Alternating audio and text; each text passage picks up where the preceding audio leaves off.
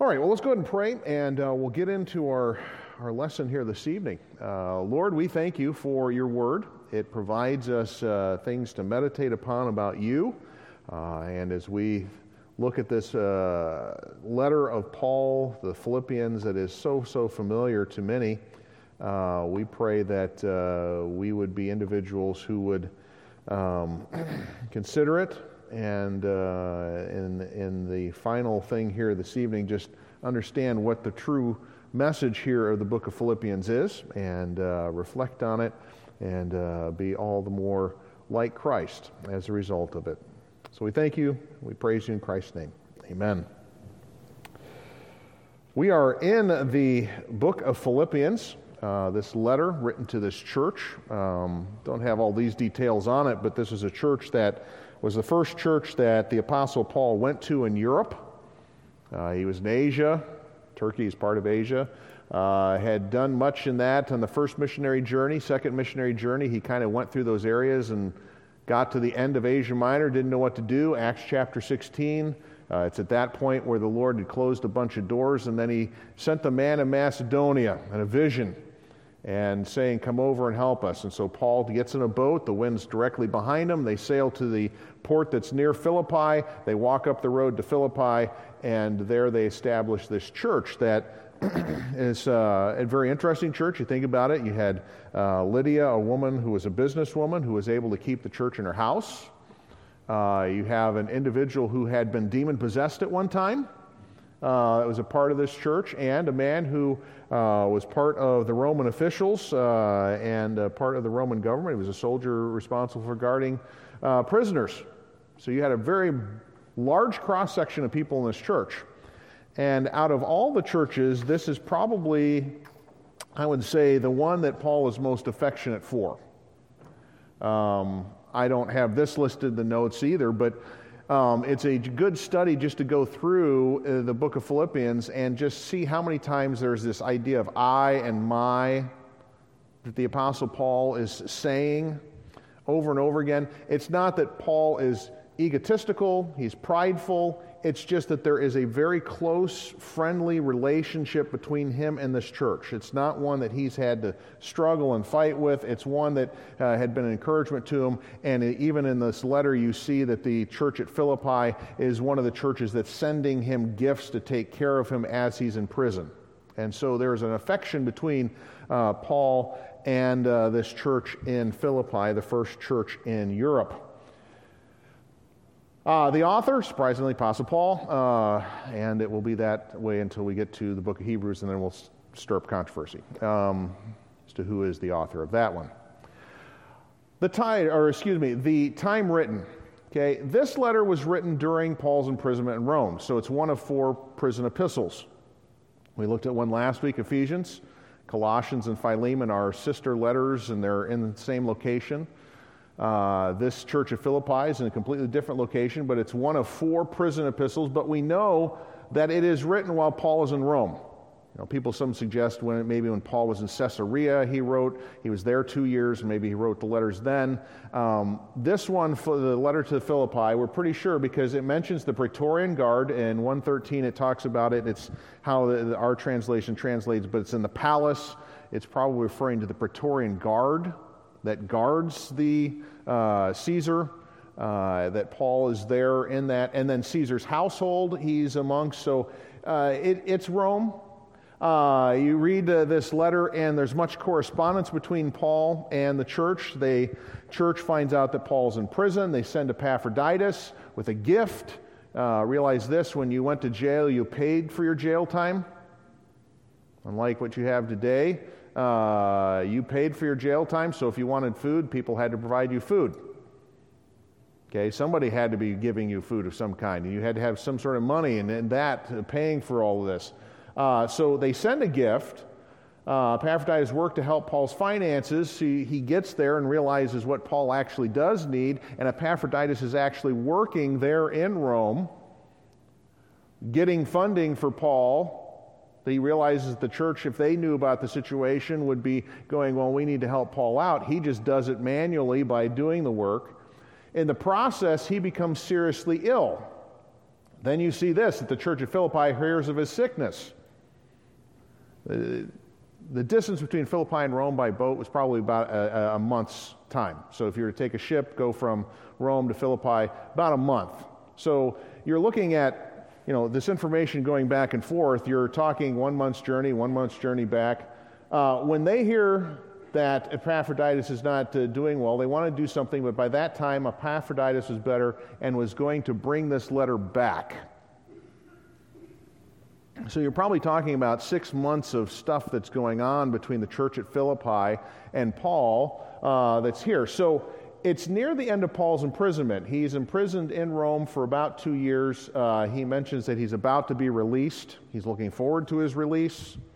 The court seems to be moving on this, and so he is ready for this. So it would probably be closer to 61 AD at the end of Paul's first imprisonment. The second one that he had was after Nero condemns all Christians and Paul is going to die, and that's what 2 Timothy is going to talk about. So that's when the time was written. Then we have the theme, and for us, if we were to, and I'm not going to put the slide up yet, okay? If I was to ask you to give me a one-word theme for Philippians, what is it?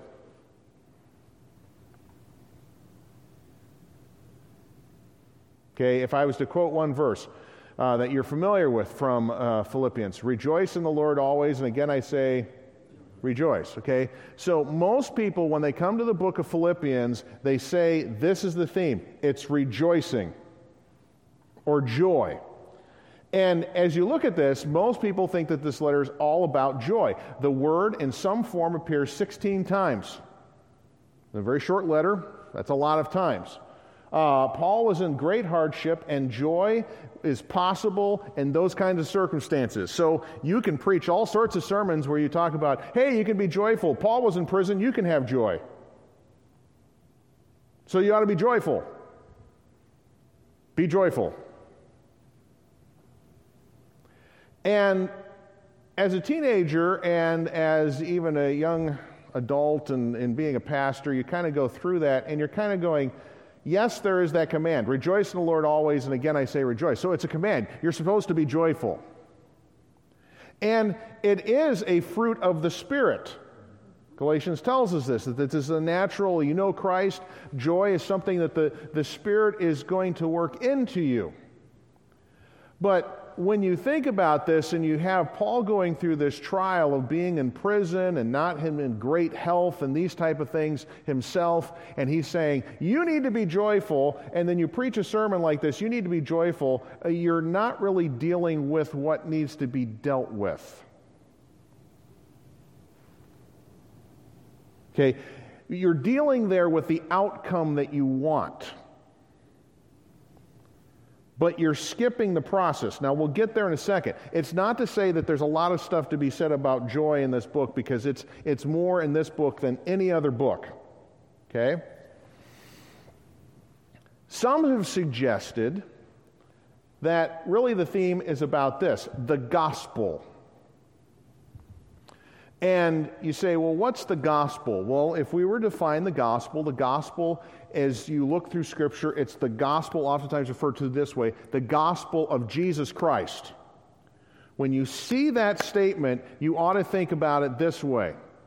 It's not the gospel about Jesus Christ, it's the gospel that is Jesus Christ. Okay? He is the good news. He is the gospel. And when you go through this book, there's a lot of reference to Christ, and you have the high point probably, you have some portions in Hebrews where it talks about Christ and who He is, and you have some magnificent statements about Him. Philippians chapter 2, right in the middle, you have one of the greatest statements, what the gospel is. Why don't you turn to it? I'm going to quote it for you, but I want you to look at it, okay? Because you probably could quote part of it to me, okay? Verse 5, let this mind be in you, which is also in Christ Jesus, who, being in the form of God, which He was God, who, being in the form of God, thought it not robbery to be equal with God, but made Himself of no reputation, and took upon himself the form of a servant. I just skipped something. Took upon him form of a servant, was made in the likeness of men, being found in fashion as a man. He humbled himself and became obedient unto death, even the death of a cross. He was willing to die a cross kind of death. You go, what's the difference? You know, death is not a pleasant thing, but there are more pleasant ways to die. You know, fall asleep at night and you die in your sleep. Okay, you know what? That's, calm way to die. Cross kind of death, not that way. It's one of the most miserable deaths a person could die, because it's not that you bleed to death, you suffocate to death over hours. He was willing to die a cross kind of death. But you see on the other side this: wherefore God hath highly exalted him, and given him a name above every name, that at the name of Jesus every knee shall bow, of things in heaven, things in earth, things under the earth. I blanked out here. So I'm in front of you, I'm quoting, never do that. Anyhow. But you get through it. It's a classic statement where you have, okay, what's the good news? When you hear 1 Corinthians talk about it, it's that Jesus Christ died and was buried, and he rose again and was seen of people, witnesses. He died on the cross, he rose again.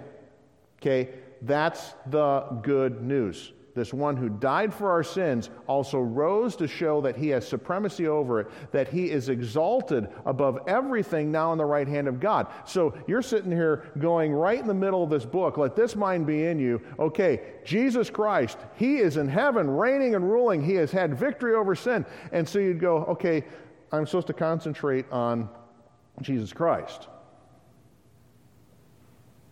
Okay, you're getting there. Okay, we're getting closer to what Paul is wanting people to do. Okay? You have joy. It's somehow connected, I will say this, to Jesus Christ, but there's something else going on in this book of Philippians that you need to mark down. And when I got this, it finally made sense to me. Paul is not really concerned about your joy. I mean, he is saying you need to be joyful, but he's really not concerned about that.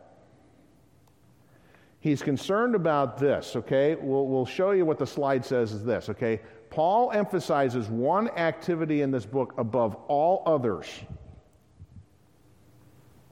and it's thinking. You go through, and as you start in chapter 1, verse 7, Paul is going to have these different words: thoughts, mind, knowing, and words about focus. I'm pressing and I'm looking and marking certain things. There is this idea that the mind is engaged in something. It's thinking about something. You go, well, what is it thinking about? They're thinking a person who is focused and has their mind set on Christ. Okay? They're thinking about the realities of this good news. Jesus Christ died on the cross. Okay, that means my sins are forgiven. I have the reality of eternity in heaven. I mean, to see how it affects you here. For me to live is Christ, and to die is gain. Okay, here's a person that realizes no matter how difficult the circumstances get, if he's to die, okay, it's fine. You know, what kind of person does that? It's a person who's got his mind stayed on Christ, realizing he died on the cross for my sins, he rose again to give me life eternal. The worst thing that can happen to me is to die, and I'll be with him for eternity in glory. This book is about the way you think, especially your consideration of Christ, or you use I could use an Old Testament word, meditation. Okay, your meditation about Christ. But you have this statement in verse 5 of chapter 2, let this mind be in you, which is also in Christ Jesus. The theme could be stated this way in the book: careful consideration or careful meditation or thinking about Christ strengthens your joy. Why do people get depressed? Other than the fact that there may be a physical difficulty. Okay, you know, you may have a chemical imbalance or you have something going on that people get depressed and discouraged. Where does it start? Do people get discouraged because they're not thinking about anything? No, they get discouraged because they're thinking about something. They're concentrating on something. That's why they get discouraged. That's why they get depressed. It's not that they're not thinking, it's because they're thinking too much about something. Events, circumstances, whatever it may be, they're thinking about that. And what happens is that it's sort of like Peter as he goes walking on the water and he's got his focus on Christ, and then he starts looking at the waves and he goes under. He starts looking at the difficulties around him and focuses on that rather than focusing on Christ. And that's what happens many times to Christians, is that you find that they don't have joy. It's because they have concentrated their attention and their mind and their consideration on something other than Christ. That's not to say you don't have to take care of things. I mean, Paul's in prison. He's got things to take care of. He's got to go to court. He's got to make sure he's getting meals and that type of thing. But for him to think that this is the end-all and bring his focus and his energy on those things alone would make him discouraged, would make him depressed. And so what Paul is challenging these people about is not just merely, as our culture would say, be happy. Okay, work up happiness. You can't. No, it's what you're thinking about and what you have your focus on does increase your joy. You stifle your joy when you're looking at all the things in this life and you're not allowing the Spirit of God to do the work in your life, when you're concentrating on how I'm going to take care of this and not what Christ has already done. What He has done to take care of all of the major problems in life. So it's a book about thinking, not necessarily about your joy, though it does impact your joy. What are you thinking about? So it's a good thing if you ever read through the book of Philippians, just go through and mark through when you see words like knowing or thought or this mind or these type of things that are talking about a concentrated attention, thinking, engaging the mind as you go through the book of Philippians, and it will help you to understand, okay, why could Paul then be content in whatsoever state he was in? What he thinks about. Okay, a fairly easy book to go through. It is not one that has got complicated things in it. Some of them you go through and there are some complicated issues, but Philippians is one that Christians like because it is easily readable. There's a lot of things in it that are easy to keep track of.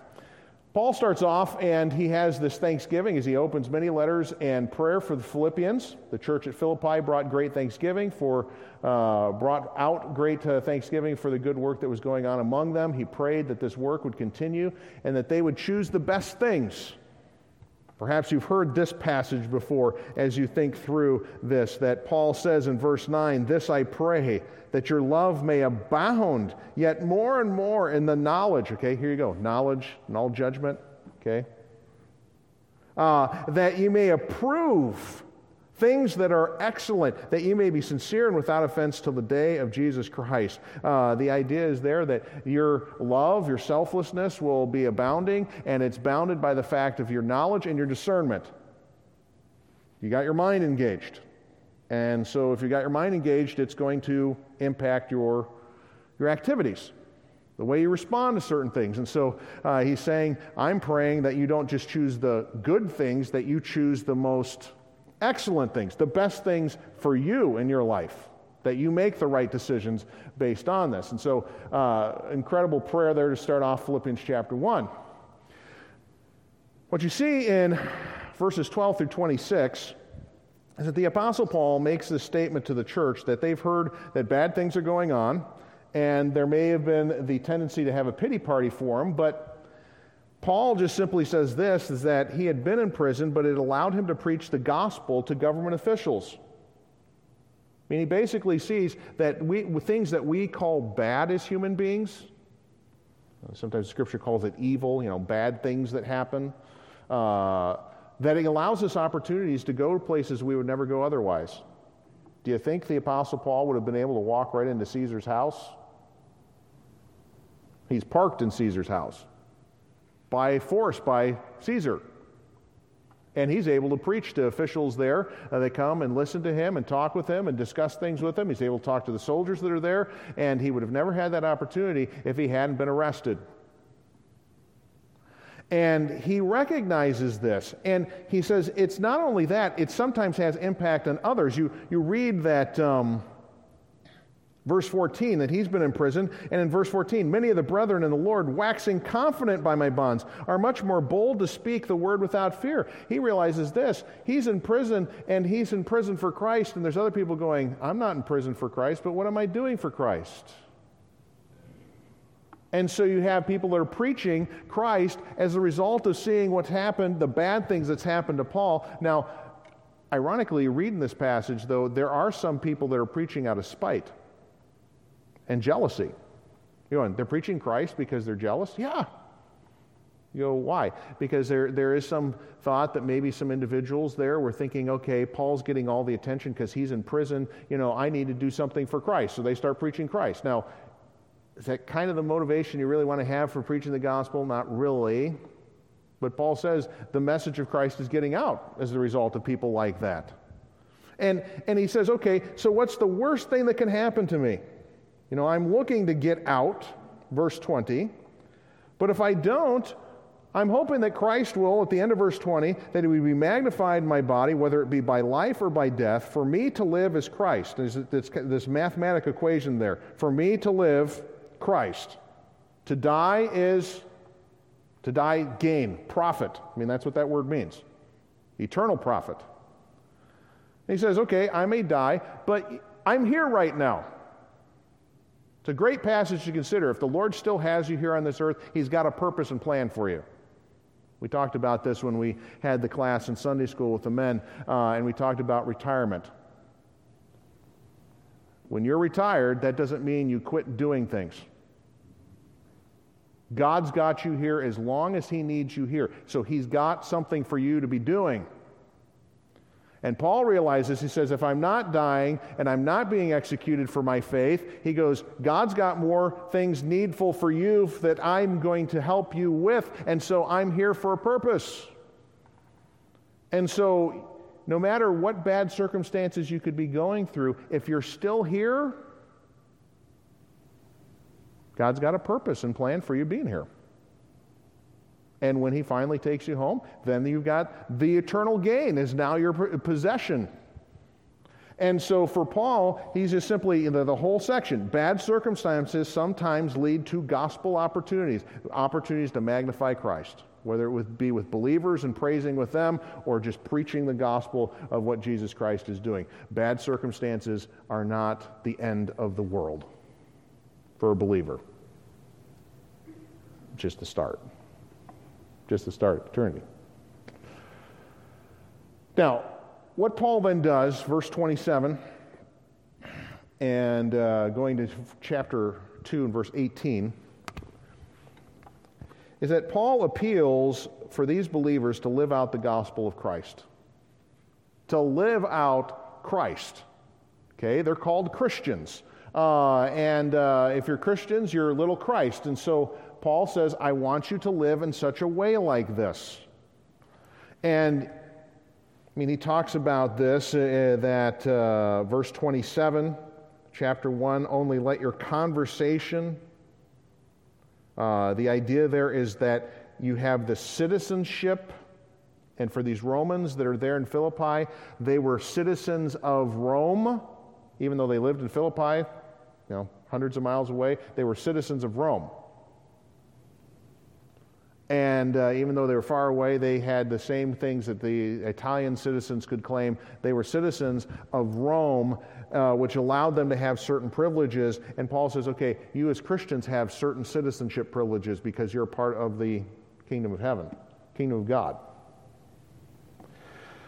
But you get to this passage in chapter 2, and it says this, if there be any consolation, and really the idea is there, since there is consolation in Christ, and since there's comfort of love, and since there's fellowship of the Spirit, and if there, since there are bowels and mercies, that's kind of a weird term for us, but bowels is where their emotions are at. If you have emotions, Fulfill ye my joy, that ye be like-minded, having the same love, being of one accord, of one mind. Let nothing be done through strife or vainglory, but in lowliness of mind. Let each esteem others better than themselves. Look not every man on his own things, but every man also on the things of others. Let this mind be in you, which is also in Christ Jesus. Okay, you're thinking. Okay, if you're going to act like you should to other people, your thinking is going to play a role in this. You're thinking about what Christ is like and what you should be exemplifying for him. And then this passage there, this great hymn of what Christ is like. And the idea of this is when you get done with looking at Christ, look at verse 12. Wherefore, my beloved, as ye have always obeyed, not as also in my presence, but now much more in my absence, work out your own salvation with fear and trembling, for it is God that worketh in you both to will and to do of his good pleasure. Now, that is a controversial passage until you just simply understand what it means. Okay? Work out your own salvation. Work salvation. You're going, because you read chapter 3, and Paul's very definitely against work salvation. What does it mean by that term, work out your salvation? What you ought to be doing is displaying out what Christ has done for you. Okay? That's what that term means. It's displaying, demonstrating, okay, what the gospel has done for you, what Jesus Christ has done. And you see this because God's working in you. You say, why do I become more like Christ? Is it because I'm a person who's really working hard? No, it's because God's doing a good work in you, both to will and to do of his good pleasure. So you do have the responsibility to live like Christ, but understand, it's not you just yourself doing it, but you have God coming along in tandem with you, helping you in this process to live out your salvation, the good news of Jesus Christ. And so they need to have this. Their thinking needed to reflect the whole life of Christ, who left glory, took on lowly human flesh in order to become a servant to all. This mindset would live in such a way as to be a light in a world that is crooked and perverse. That's how it ends there in verse number 15, that you may be blameless and harmless, the sons of God, without rebuke, in the midst of a crooked and perverse nation, among whom ye shine as lights in the world. If you're living for Christ, you have the mindset of Christ, it doesn't matter. You're going to be a light. Because you live amongst a bunch of people who are living in darkness. So live out the life of Christ in your life. And so you have this exhortation to live out the gospel. You get to chapter 2 and verse 19 through 30. This is kind of a section that's a little bit harder to apply personally to us. It's more of Paul's interaction with the Philippians, and that's why we say Paul's plans towards the Philippians. Paul had a desire to send Timothy. Say, why Timothy? Because he makes this claim in the passage that there's no one like-minded as him. Verse 20, for I have no man like-minded who will naturally care for your state. He thinks like I do. That's why I want to send him. I can't get out of prison. He's wandering around. He could come back to you. I want to send him because he thinks like I do. He has this Christ mindset that is there. And so he wants to send Timothy. And he also gives a report on Epaphroditus, whom the Philippians had sent. He had delivered the gift, worked beyond to help Paul. He nearly died, but the Lord had spared him. And what Paul just simply says is that he has been a good testimony to who you are as a congregation. He has reflected well on you. And almost in the sense you get done, he's thanking the congregation for sending this one who didn't even regard his life. In fact, the idea there at the end of verse 30 is that he almost risked his life. He gambled his life to try and take care of me. That's how far he went. So, Paul's plans for the Philippians. All of chapter 3 is a warning about false teachers. Now, I do want you to just take a look at verse 1. Paul states this, finally, my brethren, rejoice in the Lord. You're like, wait a second, wait, that's in Philippians 4. Rejoice in the Lord always, again I say rejoice. This is one of these Pauline things where he looks like he's about to close up the letter and then he goes off on a rabbit trail, a divine Holy Spirit rabbit trail. And he does for a whole chapter here. Rejoice in the Lord. Okay, well, you know what? I just remembered something. Not that you don't rejoice in the Lord. We'll get back to that. And what he starts dealing with is false teachers. Verse 2, beware of dogs, beware of evil workers, beware of the concision. You're like, oh, so we don't have to beware of cats. No, dogs are evil. No, that's not what is being talked about. It's actually a derogatory term. It's a term that, if you think about the way the Jews referred to the nations, they actually used the term for dogs to refer to other nations in their language. And what Paul is doing is reversing this language where he's just saying there's individuals that are going to come into the church that are going to call themselves religious leaders, but they're dogs. They're evil workers. They are ones who are concision, individuals who are dividing. And you say, well, what are they doing? Well, they're proclaiming a work salvation. They're coming in, and what he's talking about with this group, the first group here, is what we have called the legalists. And what they're doing is that they're saying you need to work for your salvation. Now, Jesus Christ is not sufficient. You need to work. You need to do certain ceremonies, and then you'll be saved. And the Apostle Paul gives his own personal history and says, I know what that's like. He goes, I did all those things. I was the best. I got the gold star. I checked all the boxes of what it was to be a good Jew. And he makes this statement, verse 7 of chapter 3, but what things were gained to me, those I counted loss for Christ. Yea, doubtless I count all things but the loss of the excellency of the knowledge of Christ. Here's an individual who realizes that nothing matters unless he has Christ. And you think about this, verse 9, being found in him, not having my own righteousness, which is of the law, but that which is through the faith of Christ, faith in Christ, the righteousness which is of God by faith, that I may know him and the power of his resurrection and the fellowship of his sufferings, being made conformable unto his death, if by any means I might attain unto the resurrection of the dead, not as though I had already attained, either or were already perfect, but I follow after, if that I may apprehend that for which also I am apprehended of Christ Jesus. Brethren, I have not counted myself to apprehended, but this one thing I do, forgetting those things which are behind, and reaching forth to those things which are before, I press toward the mark for the prize of the high calling of God in Christ Jesus. What's he thinking about? He wants to be like Christ. He wants to understand Christ. He wants to know Christ. He wants to understand certain things about it. He wants to understand the power of the resurrection. What's that mean? He wants to see that kind of resurrection power in his life. When we talk about, we had the baptism 2 weeks ago, and you have this baptism, and you baptize the person, baptize thee in the name of the Father, Son, and the Holy Ghost, buried in the likeness of his death, raised to, what do we say? Newness of life. Okay? What do you want to see? That resurrection power, that there's newness in my life, that I look like Christ, not like the old things. Old things have passed away. Those things are behind me, not looking at those things, but pursuing those things which are before, that I have this life in Christ. And I want to know him, and I want to be like him, and I want to experience what his power is like. And this is what Paul goes. I'm casting off everything else, but my thinking is this. I'm focused on him. So you get this whole theme of thinking again on Christ. And so he says, okay, avoid legalists, because Christ is the only thing that will matter to you.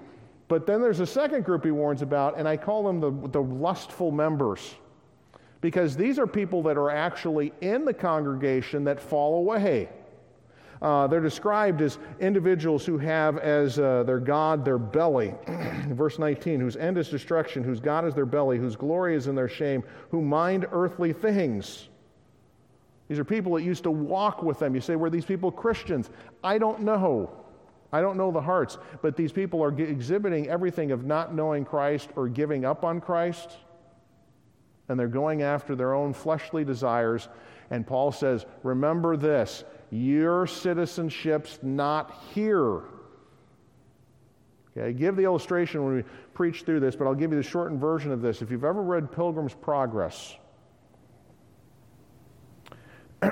it's really an illustration of Vanity Fair. Have you ever thought about what that illustration is when Pilgrim, or the Christian, and his friend come with him through that town, and there's everything, and there's a street for everything, and you go through it, and all these people are calling to them and saying, stay here, stop here. And what's the reaction? Pilgrim, as he goes through, he's simply at times covering his ears, but saying, we aren't staying here because we have someplace we're going. We're not driving down our tent stakes here. We're not building foundations here. No, our citizenship's in the celestial city. Okay, so it is with the Christian. You don't dig down here because verse 20, our conversation, or there's that word, you can underline it, your citizenship, it's a word we get politics from. Your citizenship is in heaven, from whence also we look for the Savior, the Lord Jesus, who shall change our vile body, that it might be fashioned like unto his glorious body, according to the working whereby he is able to subdue all things to himself. You know what? Life's going to get really bad here, possibly, but it doesn't matter, because the new body I've got, it's like unto his glorious body. Kind of going, wow, why would I want to just continue to enjoy living here? And so you have this ending thing here, okay? Paul was concerned about some of the members that seemed to be pursuing their own lust. They had left following Christ. They did not see the beauty of heaven or recognize the glorious change that God had in store for them. The world had pressured them. Paul warns the congregation to stand fast in Christ. That's what you have in verse 1. Therefore, my brethren, dearly beloved and longed for, my joy and crown, stand fast in the Lord, my dearly beloved. So you ought to mark that, because oftentimes you read through this and you stop in chapter 3 and realize this chapter markings didn't happen until about 1,000 years after the book was written. The letter was written. It was so as to find things easier. Sometimes they cut off the message that Paul's wanting to get. So then it brings us to the last section here. Excuse me. Paul just gives some practical challenges for the Philippians. Okay, let's work out a few specific details in your congregation that I know. And the first one is this, is that he says, you need to be unified as a church body. Christ is not divided. Okay? If you're a body, you don't disconnect parts on your body unless there's something drastic that needs taken care of. You want it all working together. And he says, okay, you need to have unity in your church, and I'm going to specifically name 2 women. They are named in verse 2, Euodias and Syntyche. There are individuals that call them odious and stinky, or Euodias and so touchy. But they're 2 women in the church. They're not just people from the outside that do nothing for the church. These are 2 women where Paul says they have done ministry for the Lord. They have ministered and served others. These are people who are regular church members that have somehow gotten out of line with one another. And what Paul says is this: you need to come along and you need, as a church, to set them back together again. Your united effort, working with them, you need to help with this. Make the body of Christ united. And so you have this responsibility, as in when you have a sickness, your body, different parts of it suddenly activate to come and help the body fix itself. So it is, Paul says, come along, these 2 women here. They're women, they love the Lord. It's just that they've gotten their nose out of joint here. Get them together and get them back as best friends, as my guess is what this was. But it's unusual that Paul actually names 2 specific people. But he deems it important enough to name these 2 people and say, listen, you help them. And so he writes this. Then he says, okay, you need to have holy living and thought. Now, here's where we get into the practical section of this whole idea of thinking. Because verse 4 starts this way: rejoice in the Lord always, and again I say rejoice. Let your moderation be known unto all men. The Lord is at hand. Okay, so you're a balanced individual. You realize the Lord's coming. You don't get so overzealous about that. You still deal with things in this life. But then verse 6, be careful for nothing, but in everything by prayer and supplication with thanksgiving let your requests be made known unto God, and the peace of God, which passes all understanding, shall keep your hearts and minds through Christ Jesus. Okay, you could reword verse 6 this way: don't worry about anything, pray about everything. Okay, don't worry about anything, but pray about everything. And you go, okay, that would, don't, is in our translation, be careful for nothing, I have no cares in this world. No, it's just simply saying, don't be anxious. That's that word care. What you do is you take your anxiety to God because He cares for you more than you care about yourself. He wants to take care of the things you got problems with. And it's when we finally go, there are things I know I can't take care of, I'm just going to let God take care of them, that God is able to then engage something else in your hearts and minds. He's able to engage the fact, okay, I can give you that peace that settles things here.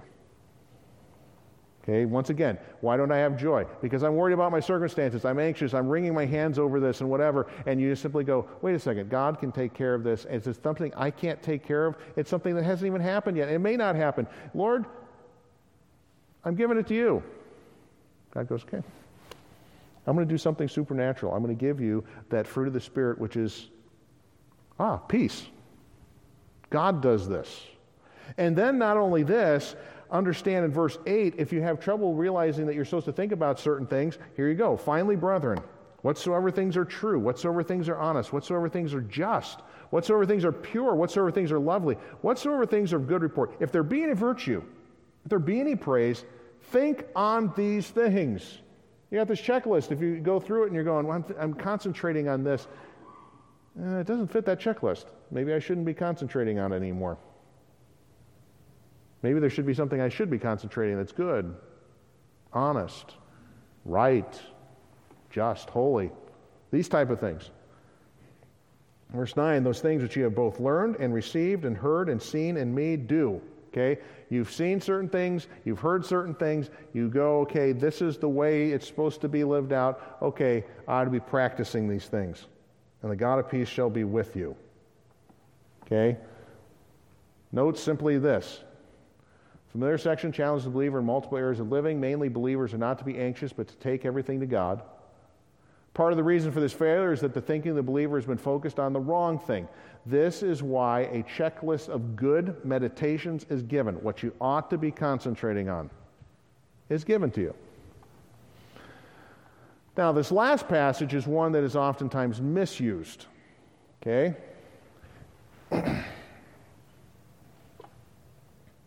Verse 13, I can do all things through Christ, which strengtheneth me. And verse 19, but my God shall supply all your need according to his riches and glory in Christ Jesus. Okay? Those are two of the most misused verses because they're taken completely out of context. Context is always important when you have a Bible verse that you're using as a promise. Make sure it's in context. Because what Paul is talking about here is not that he gets whatever he wants and he can do whatever he wants. You know, you have basketball players that have this on their shoulder, you know, I can do all things through Christ, which strengtheneth me, you know. I can play a better game of basketball because I got this on my arm. And this is what I believe. No. You know, he'll run faster, jump higher. No, that's not what this is talking about. In fact, what Paul is talking about in context is that verse number 11, not that he's talking about the gift that he received, and he said, okay, thank you for the gift that you sent me. Not verse 11, that I speak in respect of want, for I have learned in whatsoever state I am, therewith to be content. I'm okay with whatever situation God has set me in, because he's put me there. So, verse 12, I know how to be both abased and how to abound. Everywhere in all things I am instructed both to be full and to be hungry, both to abound and to suffer. I can do all things through Christ, which strengtheneth me. I can handle going through difficult circumstances because I have Christ. I also know how to handle abundance because I don't get proud and lifted up because I still remember Christ, who left the riches of glory to come to an earth like this to serve. Okay? It's the idea that he understands that I am completely satisfied and settled wherever God's got me because I know he's with me. He's put me there. He'll take care of me there. Now, you get to then in this statement at the end, he's saying, thank you for the gift, verse 18. I have all and abound. I am full, having received of Epaphroditus the things which were sent from you, an odor, an aroma of sweet smell, a sacrifice acceptable, well-pleasing to God. But my God shall supply all your need according to his riches and glory in Christ Jesus. What he's saying here is, you know what? It may have cost you a lot to send this gift personally to help me out. And he's just simply saying, it doesn't matter whatever state you're in. God's going to take care of your need. So if you think, suddenly the bank account's gone dry, God's going to take care of you there. He takes care of you when you're bountiful too. It's not as obvious because we sometimes get self-sufficient, but he's going to take care of you. So my God shall supply all your need according to his riches and glory. He's going to take care of your needs. And if you're going, okay, I have Christ, I have everything I need. Okay, my thinking affects the way I feel. It affects my emotions and my understanding, and it gives me a joy that's not just a surface happiness, but it is a rejoicing in heart that I have bounty and great things that have been given to me both in this life and in eternity because I have Christ. So I may be in prison. I'm right where the Lord wants me at, and he'll take care of me. I could be living richly, and I'm right where God needs me to be at, and he'll take care of me there too. So it is about the way you think, okay? Not so much about working up an emotion. It's about what you're thinking about. You're thinking about Christ. If you've got that, you've got the book of Philippians. Lord, we thank you. You're a great God. You've given us so much. That you sent your Son to die for us, to pay for our worst thing, our sin and our judgment, our death eternally, our separation from you. That your Son did this. We're unworthy of that. But to think that that's not just the only thing that having Christ gives for us, it's that you are interested and care for us and take care of us in the midst of difficult circumstances, and in the best of circumstances, you're there. So help us to mind who you are and what you've given and reflect who you are because we've thought about who you are. And so may we have the mind of Christ, that we would reflect it in our actions, our attitudes, and our emotions. And this we pray in the name of Jesus, the great Savior. Amen.